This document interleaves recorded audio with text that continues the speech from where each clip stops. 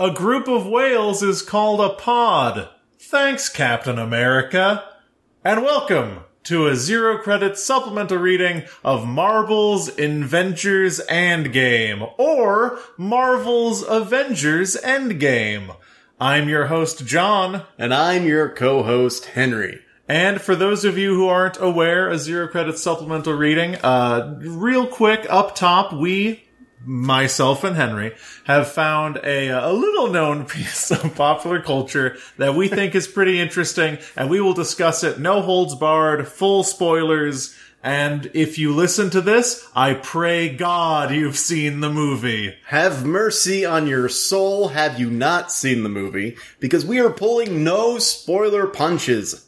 Yes, if you are not one of the $1 billion worth of people that has seen this movie, pause it, go see the movie, and then once the movie is concluded 17 hours from now, resume the podcast. Yes, this is what we want you to do. We want you to have the episode pulled up and already playing, and now pause it. Keep your phone in your hand. Watch the 3-hour, 1-minute movie with your phone in your hand, and as soon as those credits start rolling, hit play, and you can be in the know in the theater. And my suggestion to you is, as you're in the theater and your phone is on and bright, you're looking at the paused episode and you're looking at the movie going, God, please, God, God, please. And then once it's over, you hit play. Yeah, that's all we ask. So, Marvel's Avengers Endgame, the sequel to, and of course I'm talking about this podcast, the sequel to probably our most impressive supplemental reading. I don't know about that. The people sure seem to like it. Yeah, they certainly did like that one, much as people enjoyed Infinity War. I will say that I randomly decided to post that we were going to do this supplemental reading this week on an off time on a Monday morning, and more than any other tweet we have organically posted, this this fact that we're doing this supplemental reading on this movie got the most fam interaction. So either people are jazzed about it, or we're just going to let a whole lot of people down. I think one of the two is definitely going to happen. We're riding that Endgame bump, for sure. Now, fans to the series, to the supplemental reading series that Zero Credits puts on, will remember that we did talk about Infinity War. I don't know what funny name Affinity Ward. Affinity Ward. We talked about that at length, and we had a few predictions. Yeah, we had a few predictions kind of interspersed throughout the episode, and I want to say, going back to it, well, I don't want to spoil anything. I kind of want to tackle them one at a time. Oh, okay. See maybe what was accurate, what was inaccurate. Number one, I said that time travel would be a significant factor in this movie, and I was 100% correct. Yeah, exactly. I was throwing my hands up to the sky lamenting, how on earth are they going to fix this? And you quite stoically just said, while shrugging, time travel. Yeah. And that's what we got. They have to travel through time. They have to create a dustbuster squad. People who bust the dust. Bust the dust. And really, they did not end up going back in time in a way that I had predicted, because I was probably just talking out of my ass. But I'm glad to see that I was right. And on the Henry scoreboard, I said somehow Ant-Man was going to be involved, and it was going to involve going to the small world, which we have now renamed to the universe of bugs. Yeah, the universe of bugs. That's exactly what happened. Yeah. So we're both 1 for 1 on our predictions, which happened a year ago. Go back and listen. Yeah, absolutely go back and listen. By the way, spoilers in this episode for the previous supplemental reading of Marvel's... If you haven't... just the spoilers to our podcast episode? It is the spoilers. This is a supplemental reading of two things. But it's difficult to talk about this movie, but I know that typically speaking, for supplemental readings, we will at least talk in broad strokes about the plot. But you've seen the movie, and I don't know about you, Henry, or you listeners, but the movie is maybe the densest work of fiction I've ever consumed, and is almost impossible to remember every detail of. Yeah, it's insane. This is one of the longest movies I've ever sat through. It's 3-hour running time, no intermission, and they just pack every second. There's a lot of slow moments, but there's no empty moments. There's no filler. everything that's happening is vital to understand and important, so we're going to miss some things. Yeah, we are absolutely going to miss some things and maybe even misremember some things, because I think maybe chiefly above all for this movie's narrative merits, it manages to be the only movie I've seen that's over 3 hours long that is packed with content and ideas throughout. Yeah, like there are slow moments, but there's no low points, you know? Even just from the beginning, the opening, where it's like, oh, we're getting this... I wouldn't call it a cold open because it's a movie and movies don't have to necessarily have title sequences. Mm-hmm. But we're getting this moment with Hawkeye's family, with Clint Barton's family, that we kind of knew must have happened, but still sucker punches you in the stomach all the same.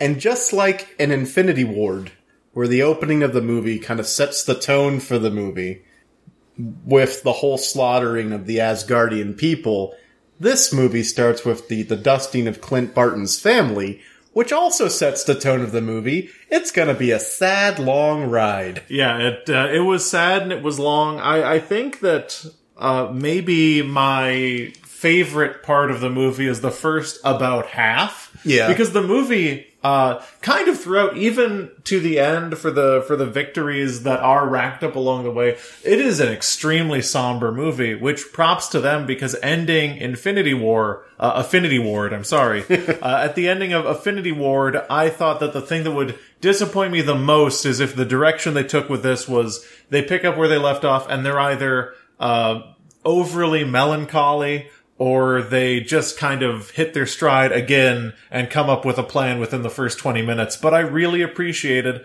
that you get to live in the sadness of what the Snapture did. Yeah, like choosing these choices to open on a scene that's technically happening before or during the end of the last movie. And then the slow roll into, this is the Avengers 21 days after the Snapture, into a plan that ultimately does not resolve the problem, even though it does kill the perpetrator of the problem. And then that really long 5 years later. Like, that's... The Russo brothers and the writers made a decision that the first 20 minutes is going to crush the soul of the audience, because the fact that 5 years pass means our heroes are struggling with major, major problems. Depression, failure, the Earth is all fucked up. Mm-hmm. And these problems have no quick, easy solutions, so we're gonna be here a while, folks. I really thought that the Russo brothers would be very good at doing a specific thing, and that is communicating that there's not an easy solution to this, which I'd say as the movie progresses, they maybe do better sometimes and worse others. But I feel like the first 30 minutes of that movie, when you see this is what happened after that, this is the slow reconciliation with those things. And even before the 5-year jump, when they kill Thanos. Yeah. When they meet Thanos on the garden. With his skinny arm. And you see him, he's basically a subsistence farmer now. Yeah. And he's picking fruit up and trying to cook out of a big pot, and their killing of him is completely meaningless. Yeah, like he's lost a lot of body mass. Yeah. He's like a skinny purple man. He's not skinny, but like for some reason I thought his arms were like really, I don't know, he looked kind of emaciated a little bit. Yeah, they made him look thinner and paler. And the fact that like he's so unceremoniously killed kind of like proves the fact that, well, killing him did nothing. Yeah, because even... I'll say what I want for like the rest of the movie. I would have loved if this movie effectively had no antagonist. That would be amazing, but I don't know how you do that. Yeah, it would almost be impossible from a storytelling perspective, but I thought it'd be really interesting if it was them fixing this problem from the perspective of the hollow universe they have to live in, because it's sad. And also, I do want to say, because I think we talked about this a little bit, just the movie-going experience that we had going into Affinity Ward, when the 5 years later comes up, I was like, I love that they're making this laborious to show that the unceasing trudge through time has been just horrible and an elongated mess. And when I was in the movie theater, I did not have the pleasure of seeing this in an Alamo Drafthouse. Neither did I. So I saw it in, I believe, an AMC theater. I saw it in an AMC theater as well, which funnily enough, we both did last time too for Infinity War. Yeah, we did the exact same thing because there were no tickets for Alamo. Nope. Because Alamo would have been the right way to see it. And then when it went 5 years, the guy behind us went, "What, later?" And What a dick. this is when I would like to institute my policy of you should just be able to kill one person a year. Because I really wanted to beat the shit out of that guy because I'm like, fucking of course it says later, everyone's on the same page, it's drawing it out for emphasis, Yeah. you fucking tool. This isn't guessing the content. What happened in my theater, I said under my breath, when I figured out the 5 years later was coming, I said, "Oh my god," and somebody behind me gasped. Yeah. Like, That's the right response to it. because it's one thing to do a flash forward, it's another thing to do a flash forward that actually, like you said, but trudgingly shows the passage of time. This was not a quick 5 years for these characters. Yeah. And the fact that we open up on these long shots of empty stadiums that sort of zooms into a close-up on Captain America talking to a support group. Yep. He's not out fighting, he's not out saving the day, he's out trying to save souls. I think that this is one of the things that the movie does very well that I really liked is that, and these people are good at making movies, Captain America is talking to and potentially leading this support group because, and I realized this upon leaving the movie, Captain America has been living in post-snap world since he woke up. Every person he ever knew died. So Yeah. he is uniquely, which is why he's kind of the only person who kind of keeps their shit together. He kind of has a vaccination, because he went through it a little bit already. Yeah, everyone he loved already died. And then, of course, that does come back later in the movie. Yeah. But that's absolutely why he's leading a group like that, and why he maintains, I believe, a level of composure throughout the movie is that Captain America, there's a duality in this movie between Captain America and Thor. Yes. Because both of them have experienced loss on a Tremendous, scale that is unimaginable. But one has had that happen over the course of decades, one has had that happen over the course of months. And then 5 years. And then 5 years. Months and then 5 years. Yeah. Just one tiny nerd fact. I follow a Community stuff nerd fact. Community as in the show on NBC owned by Sony. Joe Russo is in that support group scene. Is he? He is the brunette with the glasses sitting toward the right. Oh. And he's one of the directors. And he's in a movie. This is the first time he's put himself in a movie. That's great. I love that. So that means, I guess, Anthony directed that scene. Probably. Or he was just, when the camera was on anyone else, he was like, emote. Do more. I can just see him, silently threatening. You fucking emote. You fucking emote. He's doing the choir director thing where he's holding his fist to his mouth to signal talk louder. Talk louder. No, absolutely, I could see that. But I do believe that there's this interesting duality between Captain America handles it well, Thor does not. Yes, and Thor, the choices made for the character of Thor in this movie are some of my favorite. Because, you said a line in the last one that, our supplemental reading for Infinity War, that basically what makes a superhero movie good is examining what happens to these basically flawed gods. Mm-hmm. And Thor is a literal god who has been worshipped by people, and he's never had to deal with depression. And it hits him fucking hard, so hard, that this is one of the more accurate portrayals of depression I've seen in a movie, and it's happening in a mainstream movie. Because when people think of depression, they think, oh, you're sad, and so you're going to be outwardly sad. When Hulk visits Thor, and Thor's hanging out with his bro shirt, watching his friends play Fortnite. By the way, Korg came back. I'm so happy Korg came back. Holy shit. when that happens, Shows that the Russos don't totally hate Ragnarok. Anyway, continue. and Hulk, like Thor is just like, nah, I'm doing good, man. Like, what, do you want a beer? We got beer. It's just, he's putting forth these smiles, but it's very clear that he's lost his entire family. He's lost his home. He's lost pretty much everything, and he failed to kill Thanos. He failed to stop the snap from happening, even though he was the closest one to stopping them. And so it's not like Hulk comes in and says, we need you, and he's immediately better. Yeah. No, he's still healing. He's not better throughout the entire movie. Yeah, they solve the problems that they solve, and Thor still, he hands over the reins because he's like, they have a king, you're doing great. I gotta go figure my shit out. Yeah. So I'm gonna go car hop in the Guardian ship, and we'll become the Asgardians of the galaxy.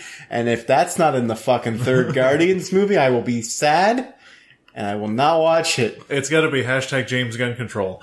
What I appreciate about Thor is that he doesn't fix it over the course of the movie. However, and this is something that maybe we'll come back to later, because I feel like this movie's relationship with women is weird. But it effectively fixes the Thor to the Dark World problem by having Frigga, Thor's mother, give him an incredible post-depression pep talk. Yeah. About not being who you're supposed to be, but being who you are. Yes. Which is like, be sad. Sad things have happened to you. You're making yourself sadder by trying to be a person that you think you should be. But you should just be concerned about being who you are. The fact that he breaks down and you know, he cries in front of his mother is a great moment, because it makes the depression all the more real. It's not just a gag. It's not we're making fun of Fat Thor for the sake of making fun of him. And this is all playing part of his character. It's all feeding into depression. And the moment where his mother consoles him is the moment where you're like, shit, Thor's going through something for real. They're not just playing this up for gags. But how great would it be to be able to hold out your hand and receive a universal sign that you're still a decent person. I mean, I would kill for that. I would kill to have a universal sign tell me that I'm doing things at least remotely somewhat okay. Yeah, I mean, Mjolnir is an incredible allegory for self, because you have the ability to wield it when you're worthy, which means you're worthy within yourself and a decent human being. Yeah. And Thor did not have that. He still had Stormbreaker. He had Stormbreaker, but Stormbreaker does not have the spell cast on it. Yeah, but Mjolnir, he was like, I'm in this universe, I just want to see, because I don't feel like I'm a worthy person anymore, but obviously I still am. Yeah, because Odin casts a spell on Mjolnir. Whoever is worthy of the powers of Thor can wield this hammer. There's no Odin to cast that same sort of spell on Stormbreaker, because Odin has sadly passed away. Yes. Odin, Loki, Frigga, all those Asgardians. A lot of loss for Thor. So, I mean, one thing that I am glad to see is that, and there's a line in Infinity War that we both missed when we did our supplemental reading, because we only had seen it once. Mm-hmm. But when Thor meets the the Guardians of the Galaxy for the first time, there's a line where he kind of half whispers, or like, he kind of swallows the words, Thanos slaughtered half of my people. Mm-hmm. So even in that movie, it was only half. That kind of explains where Korg, Valkyrie, and the rest were. They were with the other half, wherever they were. Yeah. Because that's Thanos' whole thing, is he kills half. He kills half. The characterization of Thor is great. This is something that the movie does very well throughout, and I think it trades in very well, is it does own the characterization throughout for almost every character. There are some dark spots.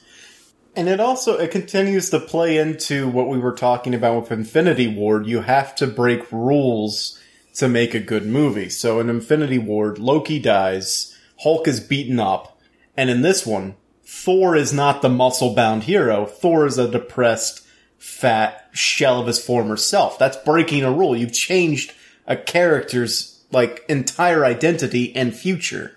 I mean, one of the things that is interesting, because every superhero movie is a power balance, And Civil War was allowed to be one of the best Marvel movies because the two most powerful people were on a different planet, fighting in a gladiatorial ring. It was Thor and it was Hulk. You have to subjugate people who can just solve the problem by being there. Yeah, and the reason they could solve the problem by being there is, yes, due to their inherent power, but also due to the fact that those two characters at that point were effectively unstoppable. You had the Hulk, who had one thing, which is he gets angry and has unbelievable, impossible power. And then you have Thor, who is self-assured, competent, and capable in all ways. Yeah. So get rid of those people and you're fine. But they sidelined people, interestingly, other than Captain Marvel, who is the most powerful character in the movies kind of period, other than maybe Doctor Strange. Yeah. They sidelined her. Here's my problem. I'm gonna give Captain Marvel a compliment sandwich. Number one, that haircut, fucking unstoppable. That haircut's so good. That haircut is so Captain Marvel. It's perfect. I have no opinions about hair. The compliment sandwich, so that's a good one. So Bad that's one. bread. Here's the meat. And now here's the complaint meat. the complete vegetarian supplement meat. So when Captain Marvel / Carol Danvers says, "Hey, people are going through this all over the universe," I'm like, "That's totally fair." And she's like, "You might not see me for a while." I'm like, "Yes, that's fair, but this is the only place in the universe that is actually fixing the thing." Well, they weren't at that time period. Yeah. It had been 5 years. There had been no developments. No one was trying to come up with a plan. So I think it's valid for her to be like, look, Earth's fucked as much as the rest of these places.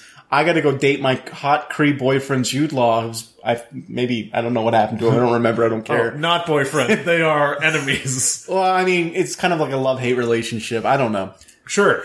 It's been 5 years. It's been 5 years. Maybe he's the only one Actually, that it's been survived. like 25 years. Doesn't matter.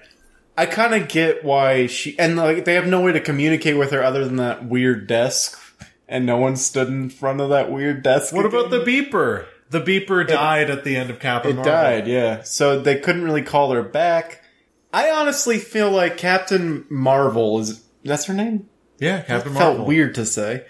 Oh, you're thinking of Shazam. I'm thinking of Shazam. I honestly think she's in this movie because I think she's going to have a larger role to play in the future phases of this shared universe, which I don't even want to think about right now. But for this movie, it was kind of like she just has to be there so you recognize her later. Yeah, I mean, she does do important things such as saving Tony Stark's life by bringing the ship back. Which, how did that happen? Because they were light years away, right? I don't know. See, I think that's when you're in the writer's room. It's like, well, how does Tony Stark get back? And you just write Captain Marvel. Yeah. And then it's up to the director to make sense of what that means. And they did. I mean, Captain Marvel is a cosmic god, so whatever. So one character that I do want to talk about, and I feel like if we're not careful, talking about this character may take the majority of the supplemental reading away from us. I mean, in Infinity Ward, we talked about Thanos for like 40 minutes. So I do want to talk about the unequivocal protagonist of this movie. Wait, before you name them, yes, I'm interested because that's what okay, so I listened to our previous episode for the fans who are like, why is Henry's memory amazing? But what we talked about in Infinity Ward supplemental reading was that Thanos was the protagonist of the movie, and we focused on that because the entire movie is built around him. One of the reasons I didn't like, seemingly I didn't like Endgame as much was I couldn't identify who the through line was. Mm-hmm. But you're about to tell me who it was. I think that, and this is my genuine opinion as far as Endgame goes, because there is a unmistakable protagonist of Endgame. And it is the unmistakable protagonist of the last 11 years, because Endgame is Iron Man 4. Because the protagonist of Endgame is Tony Stark. I can see that a little. It starts with Tony Stark. I could agree that it starts with Hawkeye. Okay. That's the cold open. It starts with Tony Stark. You're absolutely right. We open on that ship. Yeah, we open on that ship. And it ends with Tony Stark because I feel like Endgame, and this might be getting kind of out in the weeds, but it's something that I do believe. I think that Endgame is, or at least is supposed to be, the end of the Marvel Cinematic Universe as we've come to know it. Because the Marvel Cinematic Universe is based on a total fluke, Yeah. which is the Iron Man movie, which Exactly. was arguably only good because Jon Favreau is kind of fun and is friends with Robert Downey Jr. and let him improvise a lot on set. Yeah. And let him write new lines. I'll agree with you. I really feel like this is the end of the Marvel Cinematic Universe as we know it. And there are definite signs to that end. Like, the majority of the focus on the movies on the original Avengers, the one who were first brought together haphazardly before Kevin Feige could step in and say, no, we gotta make sure this shit is all consistent. Yeah. But they're even in the credits in with the signatures and the whole portraits of the original 6 Avengers. Yeah. So I think this is, and like there's so many callbacks, so many references. There's on your left that Falcon says to Captain America before the amazing moment of all these forces coming together. There's the undeniable, I am inevitable, and then And then I am Iron Man. I am Iron Man, which is how the first movie ended. Like, all of these callbacks to kind of wrap the bow on what really should be called Phase 1. Yeah, I mean, I feel like the Avengers as we know it is over. Is over. And I feel like if you look at the Marvel Cinematic Universe story as Iron Man was a good movie that people loved. And then The Incredible Hulk came out and people just watched it. The Incredible Hulk. I didn't watch it. The Incredible Hulk had the first, I think, post-credit sequence where Tony Stark as Iron Man shows up. And that created the Marvel Cinematic Universe. And people went nuts for it. Iron Man has a post-credit scene. Does it? Nick Fury steps out and says, you're we're doing the SHIELD initiative. Yeah, you're right. But the first confirmation of it was in Hulk, and it's Robert Downey Jr. He is the through line. Yeah, the first... Exactly. And Robert Downey Jr. was the weight that held this universe together, kept people excited, and I feel like it's a very meaningful send-off for this character, but also I feel like essentially at the end of this, for the most part, the original Avengers are dead or significantly different. Yes, I would say definitely significantly different. Yeah. I wouldn't agree with dead. Black Widow. Honestly, for probably dead forever, however, Yeah, she is getting a movie. Dead, which is strange. But I feel like the protagonist of this movie is Tony Stark. It's not 100% a movie about Tony Stark. I would say that the real protagonist is the original Avengers. Yeah. I would say this is as much Captain America's movie. It's as much Captain America's movies as it is Iron Man's movie. I will say Iron Man got the better and bigger send-off. Yeah, he definitely got the better and bigger send-off. But I mean, I Love You 3000. Now you can rest. He discovered time travel. No, he did not discover time travel. He discovered a solution where you could get a Mobius strip and invert it and focus on some Planck units or whatever. He ironed out time travel. Iron Man out, please. The person who discovered time travel was the Rat. You're right. The Rat did I have a lot of questions about that Rat. Anyway, Ratman? I genuinely feel like, and I think it's a different universe now that we live in. A post-Tony world? Not even like within that universe, but I feel like in post-Tony Stark, post-Iron Man, the Marvel Cinematic Universe has never been more unmoored.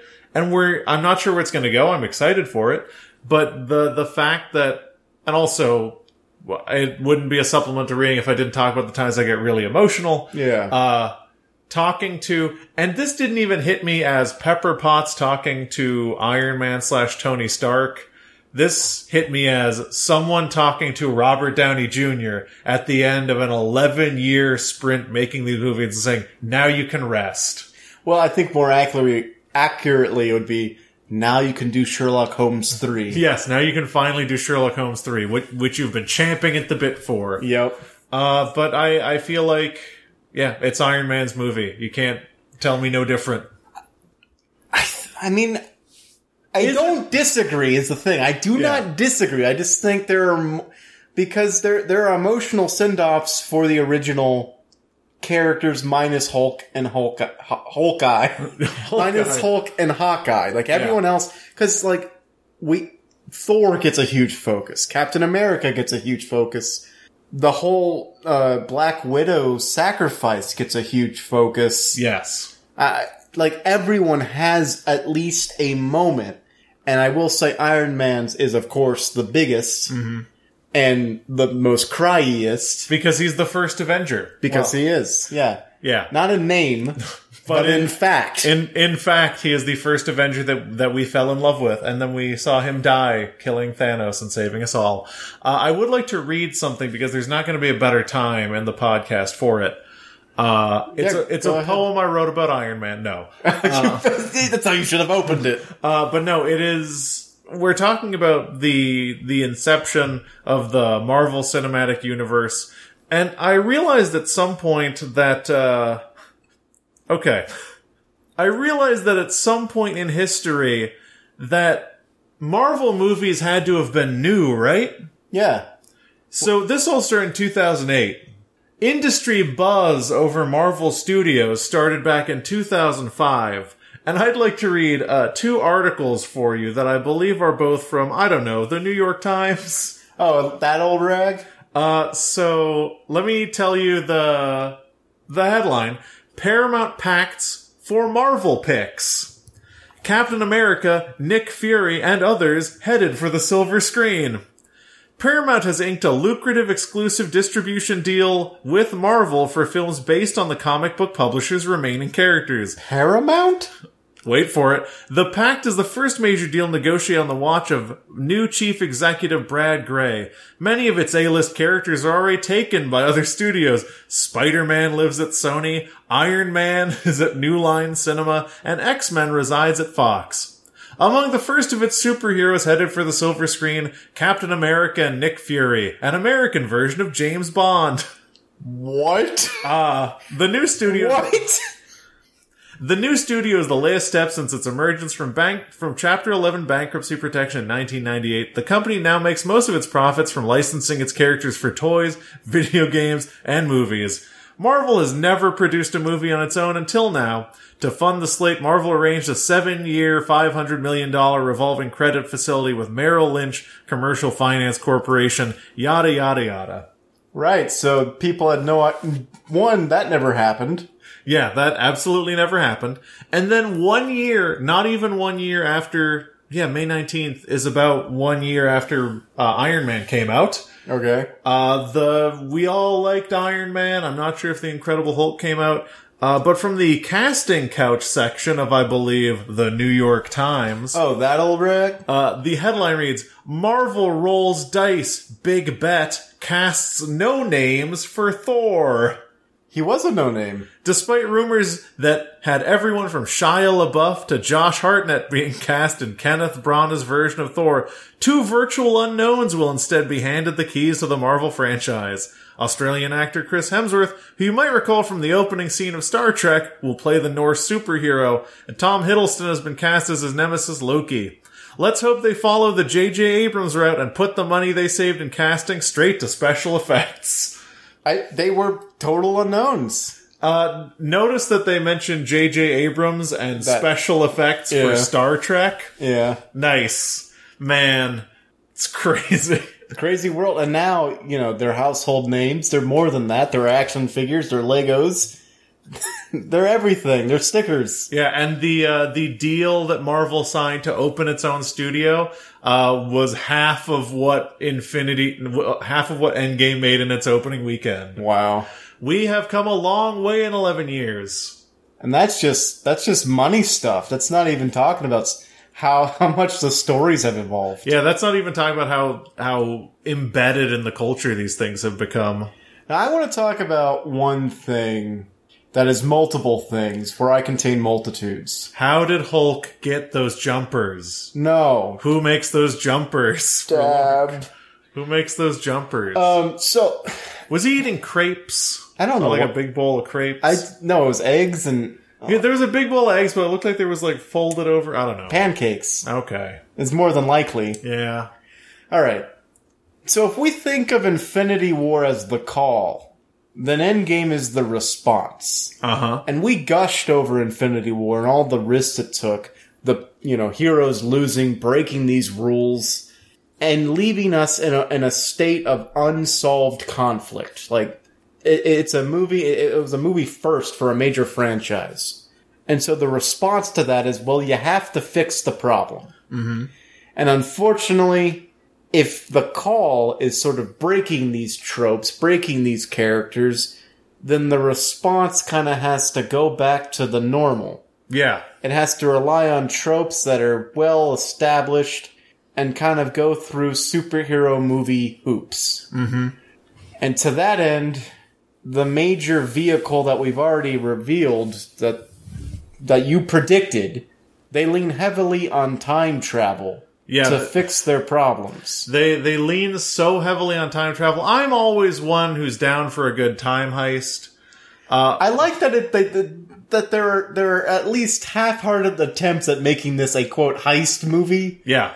I kind of wish they would have leaned further into that vein, because I know the Russos, they know genre mixing. They directed on Community. They executive produced the first 4 seasons of Community. Mm-hmm.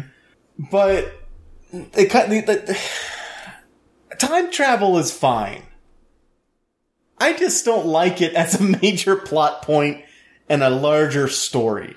No, I absolutely agree. I think that time travel is something that, when you introduce time travel, you start to play with stakes in a way that is really unsatisfying. And I think that because the crux of this film was time travel, everything felt significantly unmoored. Because the reason why Infinity War was such a good movie, and I watched it again recently. Oh yeah, I watched it twice recently. It's an amazing movie because not only is it breaking the rules like we established, but it had one central idea. Mm-hmm. And the one central idea is the methodical, scientific deconstruction of everything you love. Yes. And they took everything you loved apart, piece by piece by piece, by interaction. Victories were Pyrrhic or minor. Any bit of ground that was gained took forever.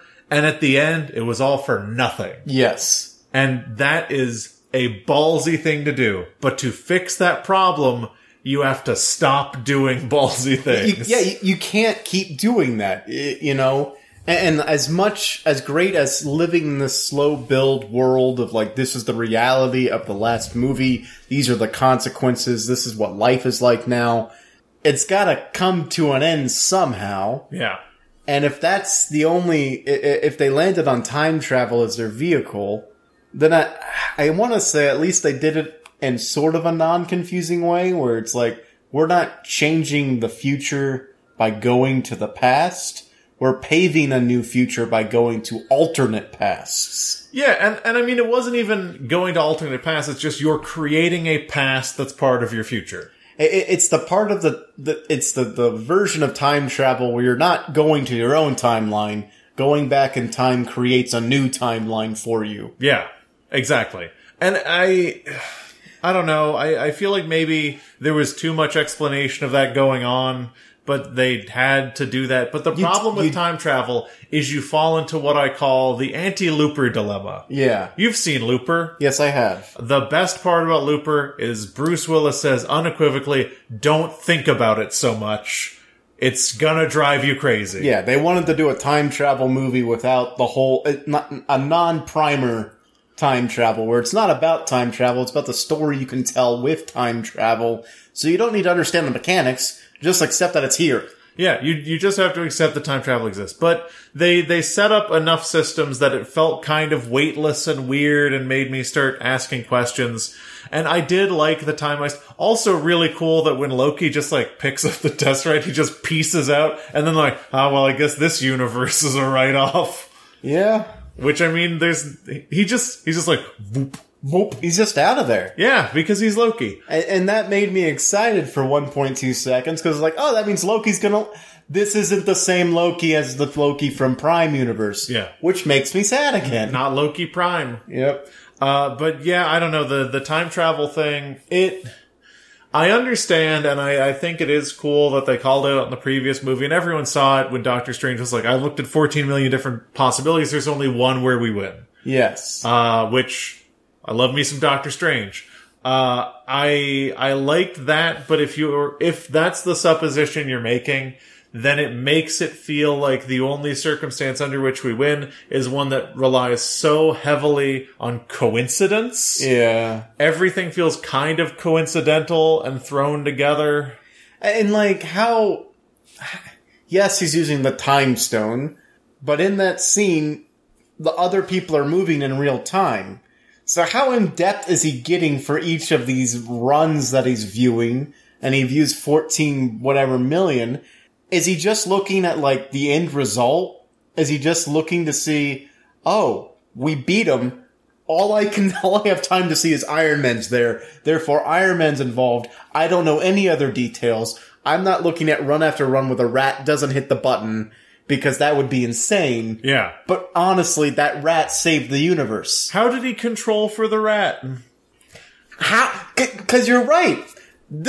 All of this only worked because of coincidence, because the rat stepped on the button, because Ken Jeong was there to see Paul Rudd waving into the security cameras, because Paul Rudd had the wherewithal to figure out it had only been 5 hours his time. I didn't see a watch on his costume. How did he know that? Yeah.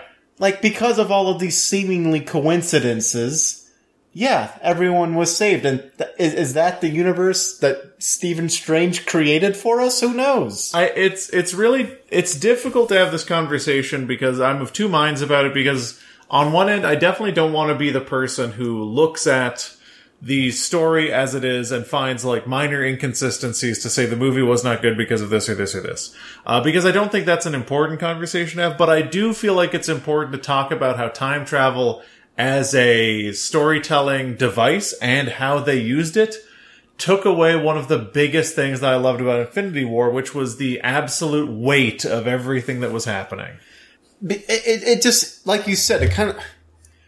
When you introduce the concept of time travel, everything becomes a little more floaty. And as much as I really did enjoy seeing extended scenes of sections of movies we skipped over. Yeah. Like the end of the first Avengers, when they're arresting Loki and going down the elevators, we get to see like these little funny moments like, hey, we're at weight capacity, Hulk, you take the stairs. And we get to see, like, the inner workings of what would become Winter Soldier. Mm-hmm. Hydra has already infected S.H.I.E.L.D. and is taking control of the Tesseract and stuff like that. We can see all these little details that have been sprinkled throughout these movies. I thought it was really cool, by the way, that they gave Captain America an opportunity to say Hail Hydra. I thought that was really funny. And we got to see the reverse elevator scene. Yeah. Where he enters into the middle of this. I would hope it's the same group of guys. Probably not. Yeah, but you would hope. You would hope. And then he gets to say Hail Hydra, which is like... It's like, yeah, cool. It's funny. I love it. It's cool. Just like he did in the comics. Well, in the comics, it was a different thing. Yeah, a whole different context. But it was still cool. And people laughed. Yeah. It was a laughter moment. And like, I even love the scene with War Machine and Nebula they do it might even be the same footage, but like a shot-for-shot remake of Quill dancing up to the Power Stone, and then like the camera shifts, and War Machine goes, oh, so this guy's an idiot, right? And Nebula goes, yeah. I love that we get to see that scene without hearing the music. Yes. No, that was extremely clever. Like, these are all amazing moments, and they're only possible through time travel. I just feel like the vehicle of time travel opens up so many possible confusions. Yeah. You're just opening yourself up to the potential that the audience member won't be able to follow, that they're going to draw other conclusions, that like my late 30s, early 40s coworker who now doesn't work with me anymore, but I see these movies with, thinks, oh, they can just go save Iron Man. Oh. They could just use Time Machine. No. They could just use the Time Machine and go get Iron Man. He's not gone. Yeah, no, I don't let people think that. Because then going forward, then the whole universe has no stakes. Yeah, exactly.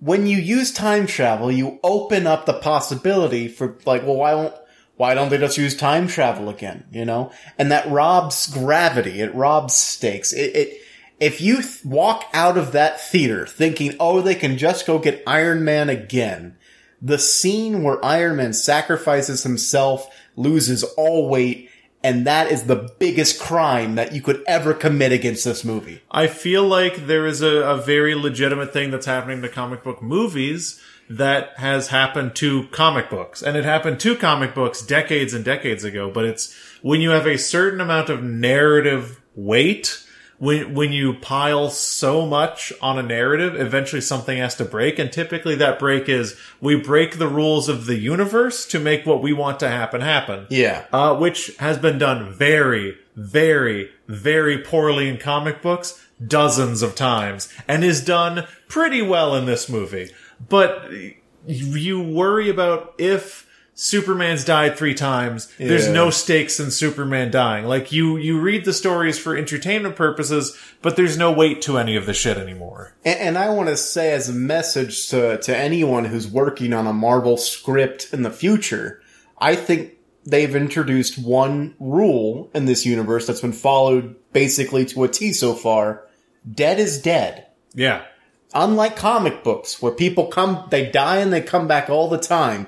And even in the DC mistake of a universe, Superman dies and is brought back. Spoilers for Justice League. Who the fuck cares? I think in the Marvel cinematic universe, dead should be dead. No ifs, ands, or buts. And that sucks. Because a lot of good characters died. Mm-hmm. But if dead isn't dead, then nothing has stakes. Yeah, I mean, I see undoing the Snapcture. That's a completely different thing. Yeah, totally different thing. But like going forward, yes. Absolutely, dead should be dead. Like on-screen deaths, not caused by a cosmic glove and some fancy jewels. Dead is dead. A soul for a soul means gone forever. Yeah. Sorry, Scarlett Johansson. Yes. But also time travel, and this is maybe something that I also don't love about the movie, in that it leans very heavily on like a warm nostalgia feeling, which Infinity War fought against. But I am not a huge fan of everything that brought Thanos back as an antagonist. It felt... Because why would you send Nebula to the one time when she could share a hive mind consciousness with another Nebula and whatever. Also, Nebula was also kind of the protagonist of that movie in a weird way. Well, I mean, the obvious slap in the face answer that the Russos want you to believe is they didn't think of it. Yeah. Because Nebula has never existed There's never been 2 Nebulas. Yeah, maybe it's not something you could have predicted. I also had a hard time with the setup as Thanos again as the antagonist. I can see the reasons why this version of Thanos did the things he did, and it like held under a microscope, it might stand up. Yeah. Because this is a Thanos who's not achieved his destiny, but he sees evidence of a Thanos who has achieved his destiny, and rather than being and 4 years separates those 2 versions of Thanos. Mm-hmm. So this is a younger, albeit not that much, a younger, still on the hunt Thanos. Yeah. He's never even touched an Infinity Stone yet. Mm-hmm. He hasn't crushed Zendar or whatever for their stone. And then he knows where all of them are. And I think seeing himself cut down, knowing that version of Thanos didn't care to fight back, and all that this version of Thanos knows is slaughter and fighting, I think he's jealous of himself.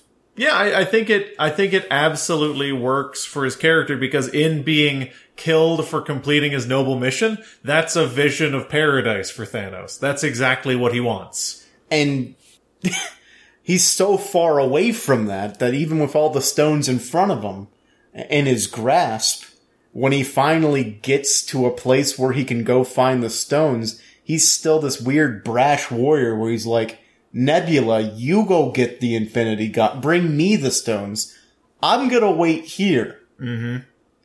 If it was if it was the 2018 version of Thanos, he would probably go try to find the stones himself. Yeah, because the Thanos of back then was just like on a big rock throne, and it was like, go get shit for me. And it takes, I don't know, a lot of mental gymnastics to get to the point where like, okay, this is sort of like teenage Thanos, even though it's only 4 years. He's a younger, brasher, more arrogant version of himself.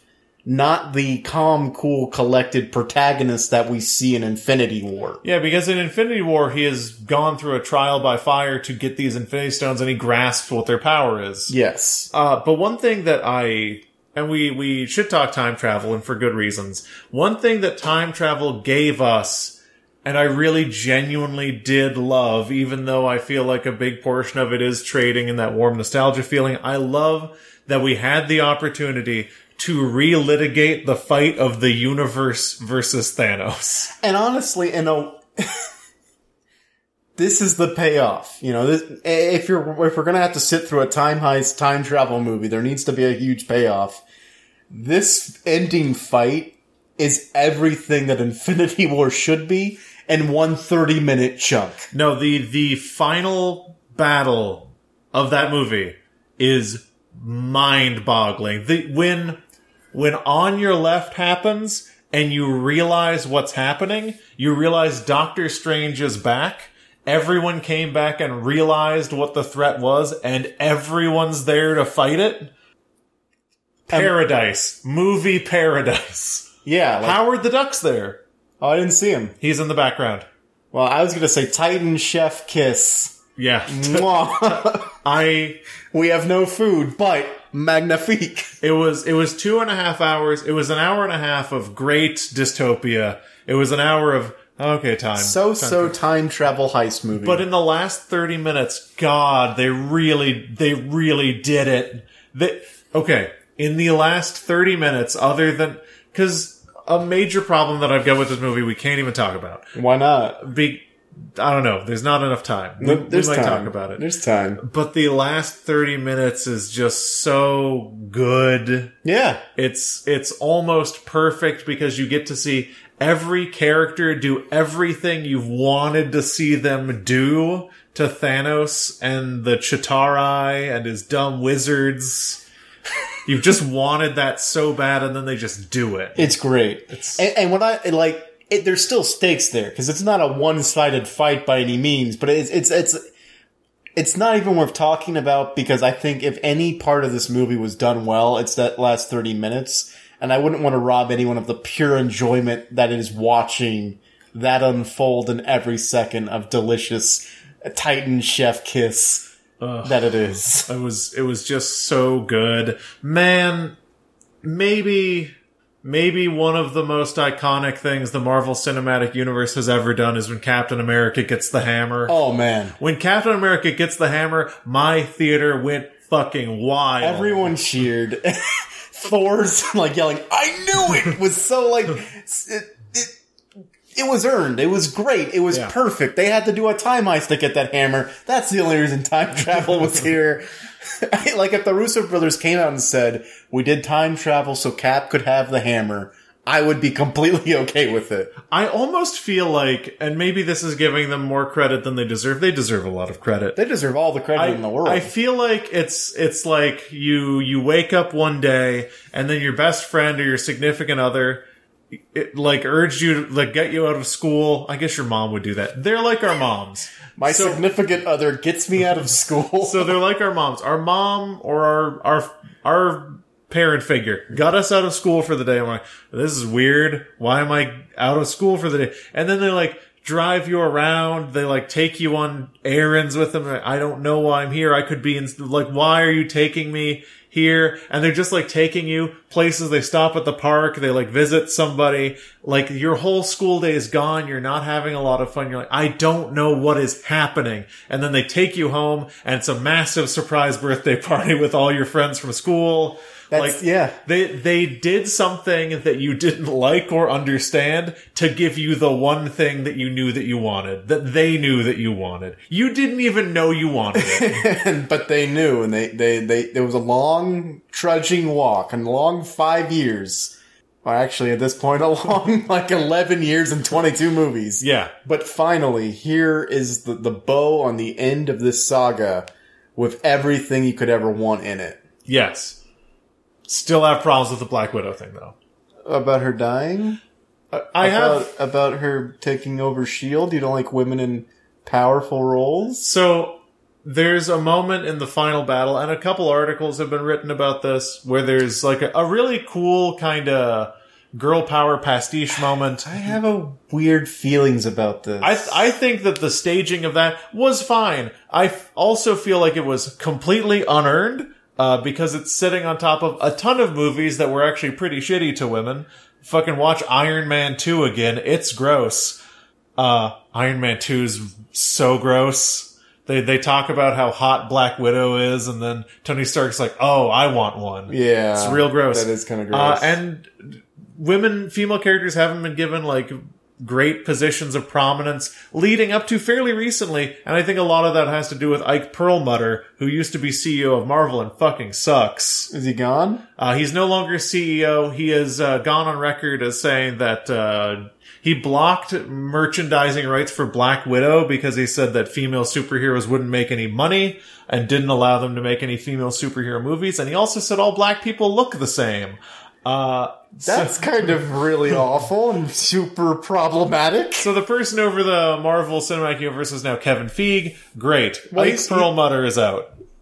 Kevin Feige has been over the Marvel Cinematic Universe for a couple of years now. Yeah, for a couple of years. Ike Perlmutter is no longer there, but How far back are we going? Really, the representation thing started once Ike Perlmutter was out. Under Kevin Feige, we had Black Panther, we had the first Feige. Feige? Yeah. Fiji water. Anyway. But no, once Ike Perlmutter was out, we started having more representation. So Age of Ultron? Around Age of Ultron time, I guess. Okay. But like before that, they were pretty gross about women. Women didn't have like great moments. I feel like, number one, Hawkeye should have died. Why? I feel like Hawkeye should have died because we've been prepping ourselves for the death of Hawkeye this whole time. Since Age of Ultron. Since Age of Ultron, we've been preparing for the death of Hawkeye, and I feel like he could have owned it, but people were also predicting that Black Widow was going to die, so I like that they ended up fighting for who was going to get to die. It's a really great moment. It was a very good moment, but I feel like it would have made more sense for Hawkeye to die given the fact that he had that weird dark turn. Well, but also you would have... I love Hawkeye, but you would have given Black Widow more of an opportunity to grow as a character in the future. I also feel like they didn't mourn her enough. They had a couple scenes where people were sad, but Iron Man got a funeral, but she didn't. Iron Man started the whole thing. Yeah, but Black Widow was one of the original 6 Avengers. Iron Man started the whole, I don't know if you know this, he started the whole cinematic universe. Oh, you're right, he was the protagonist. The Russo brothers did a Q&A in China. No, it was just Joe. Just Joe Russo did a Q&A in China, and someone said they wanted to see Black Widow's funeral on screen, or like, why didn't they have one for her? And he said, well, don't you remember... The translation might be the issue here. Like, don't you remember they were all sad at the end of that doc? Maybe they had the funeral off screen. You don't know. But that might just be the translation. I don't really think that's Joe. Remember how angry the Hulk was, how he threw that bench and then just kind of kept talking about what they were going to do next? I thought that was shitty. They had bigger things to fry, man. I guess. I just feel like the girl power moment was unearned if they're not willing. I feel like what they were doing was representation through imagery, but they weren't actually pressing for representation through representation. That's basically the problem. And problem is a small word here that I had with that scene. It's a great scene. My wife was very jazzed about it. That's kind of downplaying it. She was ecstatic. She loved it. After the movie, she was like, I think my favorite part was that one scene where all the women come together to help out Captain Marvel. And it's a great scene. But the fact that we're still doing scenes like this in 2019, that's the problem. Like, before that one scene, it was men and women. It wasn't just men fighting, and all of a sudden the women are there to do that one part. Everyone's fucking fighting. Mm-hmm. Men and women, doesn't matter. You're not even focused on that. But then the huge flashlight comes and highlights this one part. It's like, are you trying to check a box? I mean, I feel like the girl power imagery of that scene, totally necessary. I feel like things like that are completely necessary in movies because representation isn't about a level playing field at this point because we've been playing an asymmetrical game for so long that going out of your way to represent that has inherent value. But I also feel like me as a white dude being like, I don't feel like it was earned because whatever, Black Widow didn't get enough screen time. I feel like I'm absolutely not the person who should be saying that's unearned because I'm not the target audience for what that empowering scene is meant to convey. I just feel like when we get to the point where you don't have to do those scenes anymore because they're already contributing to the plot in major ways, I feel like that's better than doing the flashlight scene of, here's all the women characters, and they're gonna do their 5 minutes of action, and then we're gonna get back to Captain America, Thor, and Iron Man to finish out the fight, because, you know. I mean, these movies have been, like, pretty hyper male for a while, so I'm perfectly okay with... And I mean, I think that when we get to a point when we don't have to do scenes like that anymore, that'll be great. But we have to get as a society to that point and not as a movie to that point. Well, that's where Black Widow comes in with her movie. Yeah. How are they going to make a movie about a dead person? They've done it all.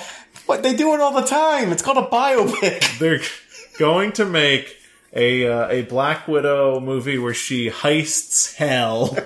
That I would watch that 100%. A bunch of people are saying like it's going to be Clint talking to his daughter and telling the story of Black Widow. Uh-huh. And that's why he had to survive, to tell the story of Black Widow. What's the manifestation of death in the Marvel universe? Her name is Death. What if Natasha Romanoff defeats death and then comes back to life, and then all stakes are gone because you can defeat death?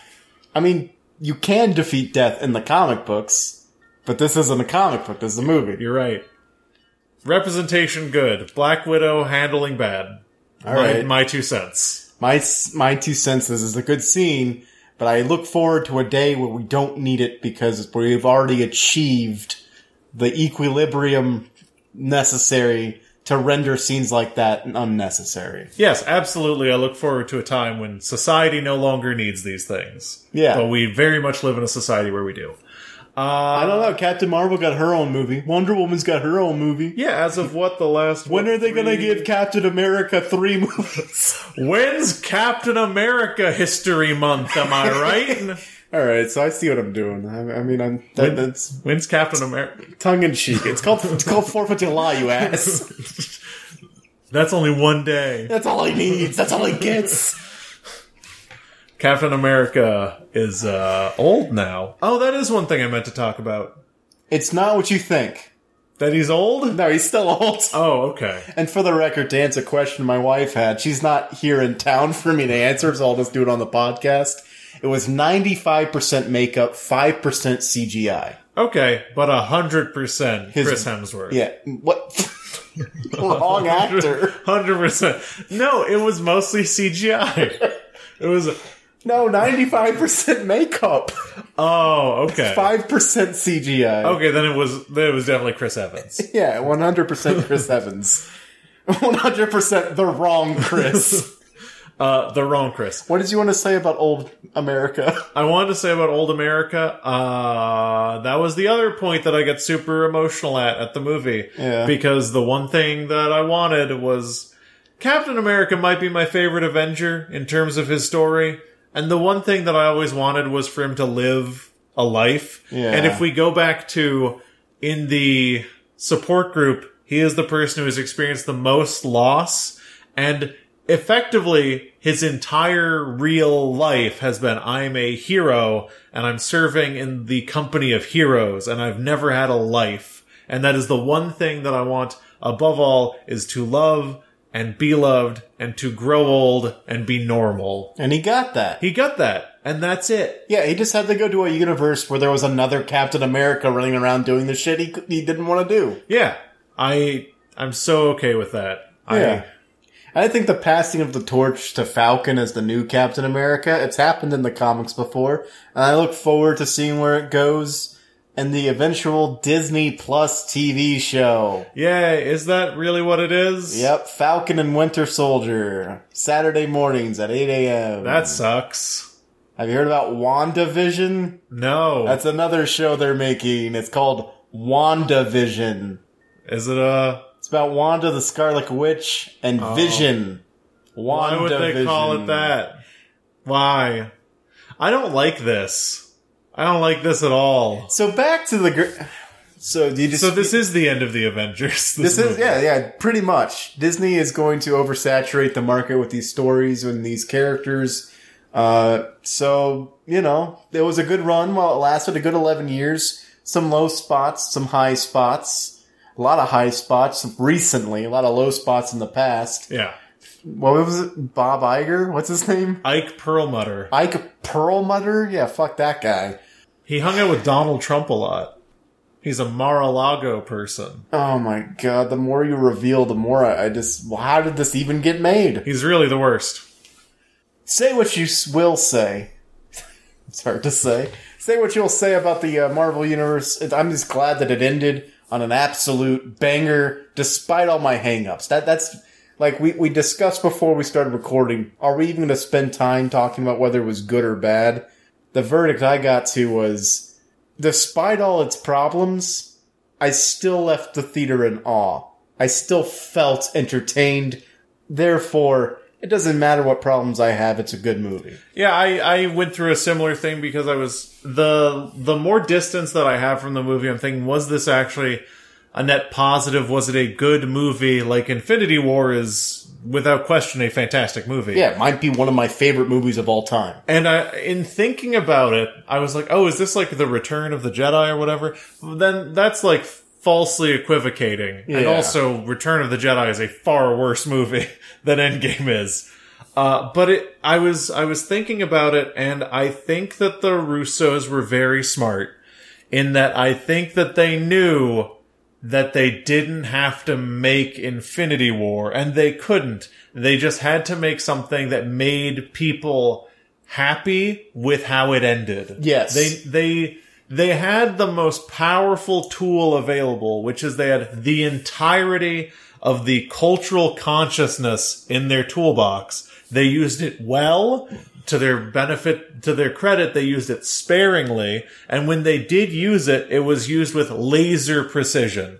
They really knew how to make moments matter and count emotionally. And it is not important whether it's good or not, but whether it is a fitting end to this ride we've been on for the last 11 years, and I cannot think of a better way it could have ended. Yeah, I absolutely agree. And I have to wonder, like, if they were feeling the pressure of, like, what are we going to do? How are we going to follow this up? If in the back of their mind there's like, well, we already made one of the best movies already made. So it kind of, as long as we do not, you know, we don't have to top it. And we can't. We probably can't top it. We just have to do our best. And wherever we end up, so when someone threw out time travel, they're like, well, we already have Infinity War. Yeah. Let's do time travel. I mean, at that point, once you've made Infinity War, you have to say, we've made this generation's Empire Strikes Back. Yeah. We've made a movie that pierces through the cultural consciousness beyond the Marvel Cinematic Universe and related properties and has a moment in it and a vocabulary of action that people will remember and reference probably for the rest of their natural lives. We've created something that is so indelibly, what's the word? Scribed into people's minds that at this point we just have to take it home. Yeah.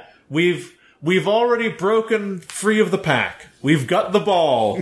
And if we're gonna do time travel, let's do a bunch of callbacks and not Easter eggs, but like, let's just tie in a bunch of shit that people have seen, you know? Yeah. Let's reward people for having sat through 22 movies by giving them these nuggets of, you could call it nostalgia, but really it's just self-referential humor. Mm-hmm. And we can get away with it because this will be the last time. Yeah. This is the end. Mm-hmm. There's no more time to do this with these characters.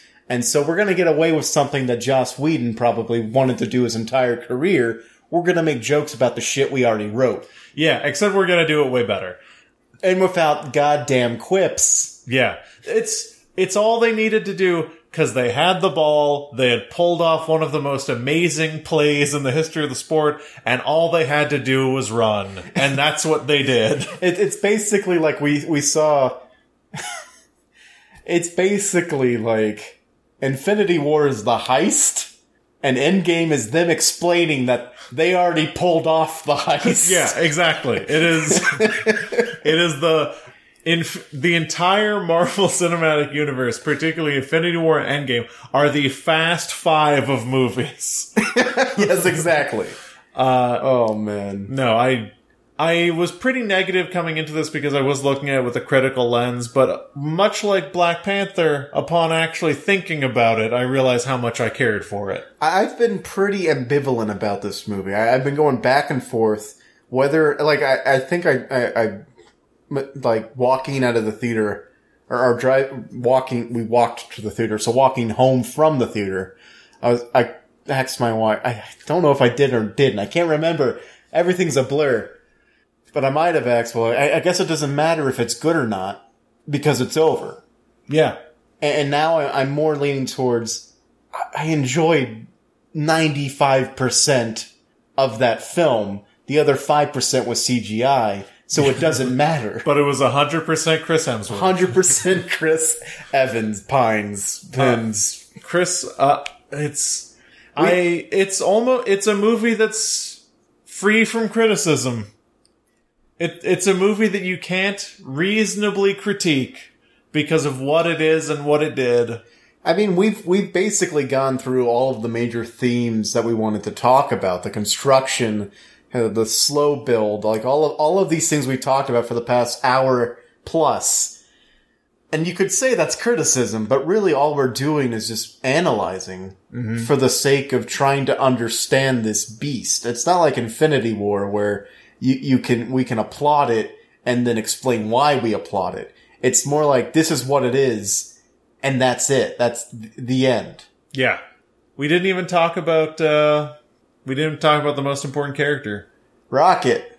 No, Ant-Man.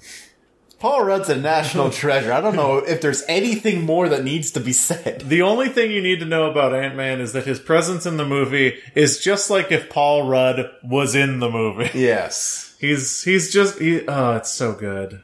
Fucking Ant-Man. Alright, so let's talk about the moments that hit us in the heart.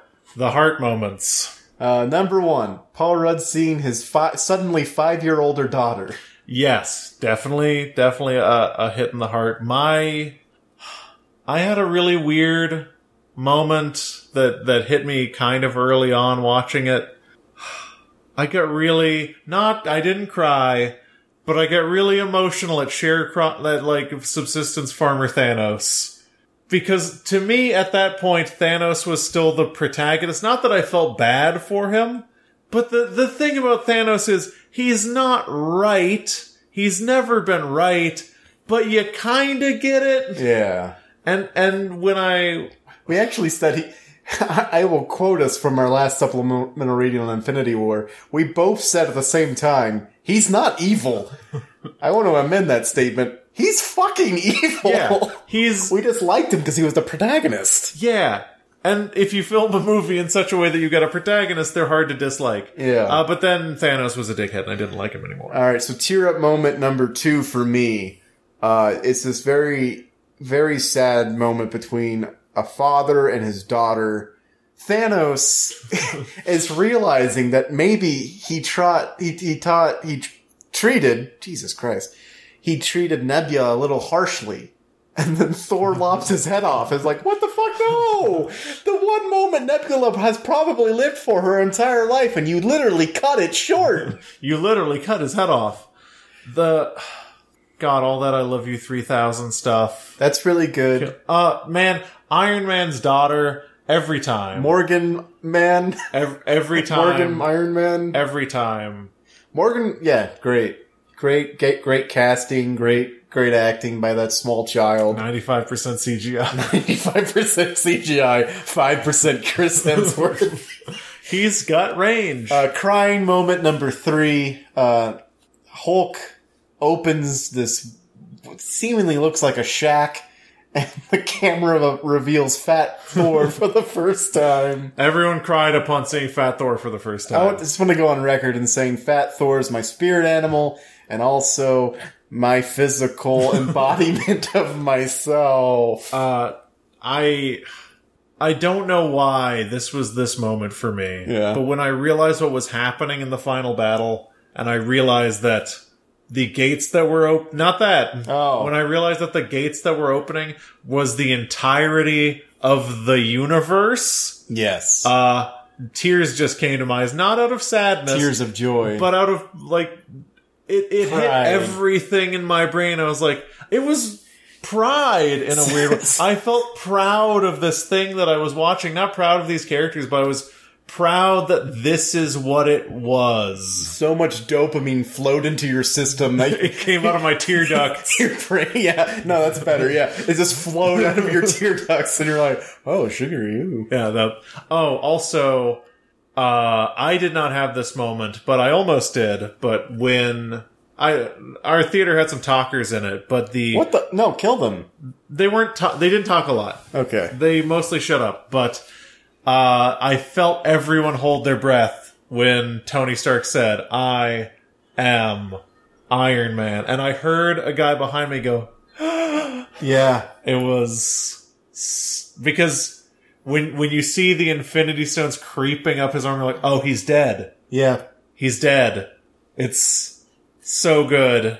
Oh, man. We had people like Thanos goes like, oh, I am inevitable, and he snaps and nothing happens. Somebody audibly laughed. Yeah. They're like, ah! It's gonna be that way because you have so much tension in your body at that moment. Yeah. And then when he snaps and nothing happens, you're like, amazing. Yeah. This is perfect.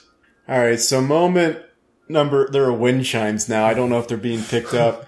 We don't record in this room anymore. Moment number 4 of tears. I almost held it together. I could feel my eyes welling up.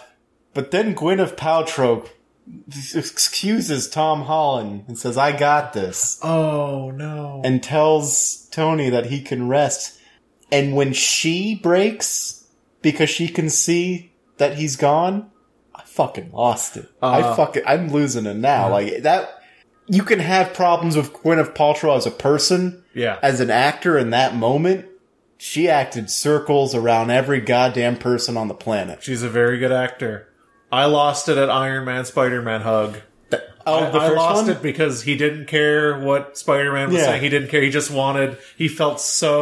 was so subsumed with guilt Yeah. that he just wanted to hug him because he's basically his son. And then Peter Parker says, oh, this is nice. Yeah. Tom Holland is the best Spider-Man. We said that, yeah. Tom Holland is the best That's Spider-Man.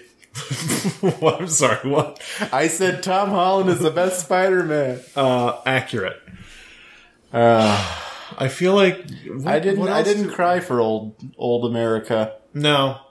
I mean, I got emotional because was there an after credit scene? There wasn't. No. There was no mid credits, there was no after credits. There was like a noise, but we didn't stay through that. Okay. If you stay to the very end, you can hear the hammer hitting steel, or I guess better said, iron. Uh-huh. Calling back to when Tony Stark made his first suit in the cave. And the Russo brothers have come out to say that's just sort of a callback or an homage to where it all began. Yeah. It's not building forward, it's saying goodbye. Also, it's the last Avengers movie because they killed the mid and post-credit scene. Yeah.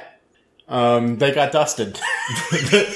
They get dusted. Weirdly, they were both life forms snapped in the first snap, and they were on Thanos' side, so they were snapped in the second snap. Weird. Oh man, all of Thanos' stuff getting dusted when he's the last person to go. And him realizing it and just sort of sitting down, kind of like, yeah, what is there else to do? He sits down and like lets all the air out of his lungs because he knows what's about to happen. He's so disappointed. Yeah. It's so perfect. It's great. What else is there to say? Really excited for that Men in Black International movie. What? What? What? Is that the Marvels? What? No, it's just one of the better team ups, I guess, in this latter Marvel Cinematic Universe timeline is Tessa Thompson and Chris Hemsworth. They were in Thor Ragnarok together. They were in this movie together, and they're also going to be together in Men in Black International in theaters June something. Oh, okay. So part of the cinematic universe because, as we've discussed, it's 95% Chris Hemsworth. yes. I don't know. I don't know what else there is to say. I mean, other than like goodbye to a series that we followed for 11 years, and here's to the next series that maybe we'll follow for another 11 years. Here's to new beginnings. I thought it was all over at Age of Ultron. I thought that's where it went to shit, but they really did it. It was definitely in a nosedive around then, and then somehow they pulled up. I want to go watch Infinity War again. You should, but, you know, first, we do need to say goodbye to someone else. Ike Perlmutter? Friend of the show? No, fuck that guy. No, I meant we need to say goodbye to the Russo brothers. Are they no longer on Marvel? This is the last Marvel movie that they're going to direct. That's fair. They already made all of the best ones. I was about to say, like, go out on top. You made 4 of the best Marvel movies. You might as well retire to something else. You made the best Captain America movie, and then you made the best Avengers movie in Civil War, which was a Captain America movie, and then you made the best Avengers movie with Infinity War, and then you made the best Avengers movie with Endgame. Well, probably Infinity War. I would say ranking is to not complete your joke. It's the best Captain America movie, then the best Avengers movie in Civil War, then the best Avengers movie in Infinity War, and then the best ending for the Marvel Cinematic Universe. The best Iron Man movie. Yes, the best Iron Man movie. Even though, you know, we did a lot of agreeing to disagree in this episode. Usually we're in total agreement. Yeah, I guess as divisive as is the plot of time travel, there's a sentence I need to go back in time to fix. God damn it. Hold on, wait. I need to get the Pym particles. Oh, get them, Pym. As divisive as time travel is as a device in storytelling, this movie was divisive in smaller points for us. But we still landed in the same place. Titan! You know, you were in the last supplementary of Infinity War, we ended on like some snaps. Yeah. But we can't do that. We can't do that because we're not on Thanos' side, except if you count the last supplemental reading. Yeah, no, we were kind of on Thanos' side. But I mean, look, there's no cute gimmick we can go out on. And I think the ending of the Marvel Cinematic Universe doesn't deserve a cute ending. I think it earns a, you know, like it, love it, gotta have more of it.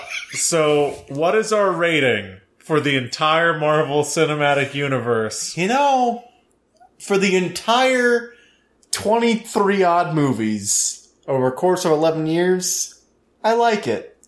You know, I like it too. You might even say, I love it 3000. Oh, in the heart. Right in the heart. Jesus. You gotta warn people. You can rest now.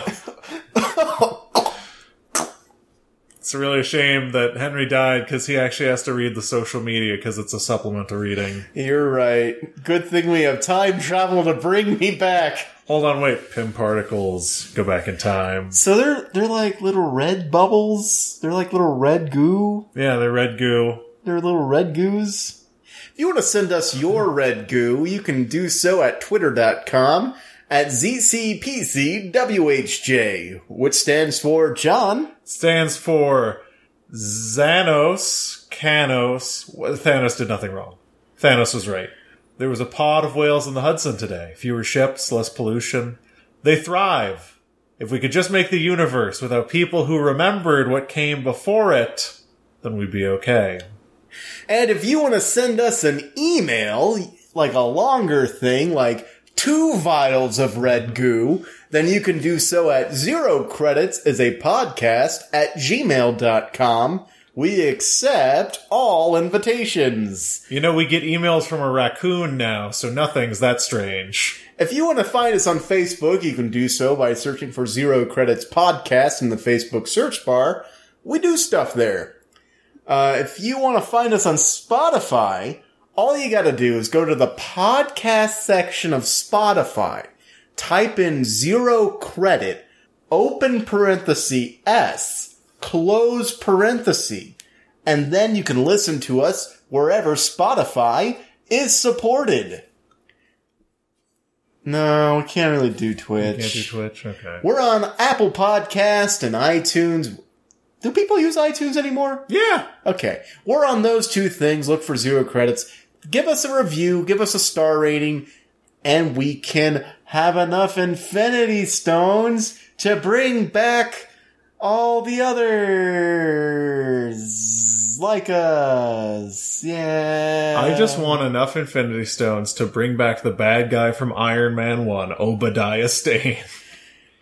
And, as always, the most important thing, the only thing that keeps us alive in this long 5-year period before they can solve all our problems, word of the mouth is the only way we survived the Snapture. So if you tell 2 friends and they dust, find 2 more friends, and if they dust, find 2 more friends, and if they dust, find 2 more friends, and if they dust, find 2 more friends, and if they dust, find 2 more friends, and if they dust, find 2 more friends, and if they dust, find 2 more friends, and if they dust. And from everybody here at the Zero Credits Supplemental Studios, Supplemental Reading Studios, we want to wish you a happy rest of your life. What are you gonna do without these movies? Yeah, seriously, what are you gonna talk about at work? You know, with like that nerdy guy who verges on creepy, but sometimes holds it back because he's in public? Once Game of Thrones and the Marvel movies are over, civil discourse is dead.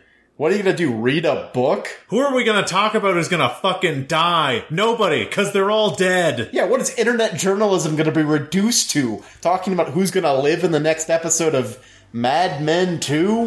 Who's gonna be killed in the next episode of The News? Fucking The Anchor? What's left? What's left? All is dead and we have killed it. No! Bye. Bye.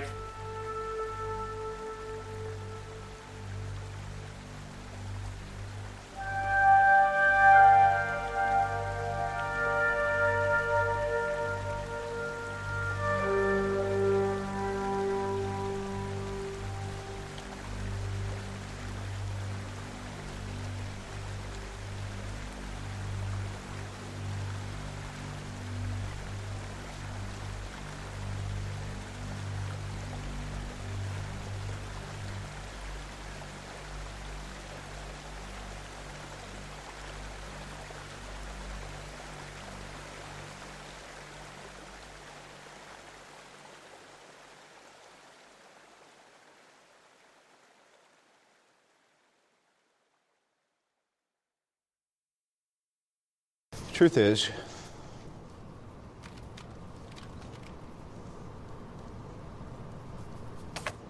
I am Iron Man.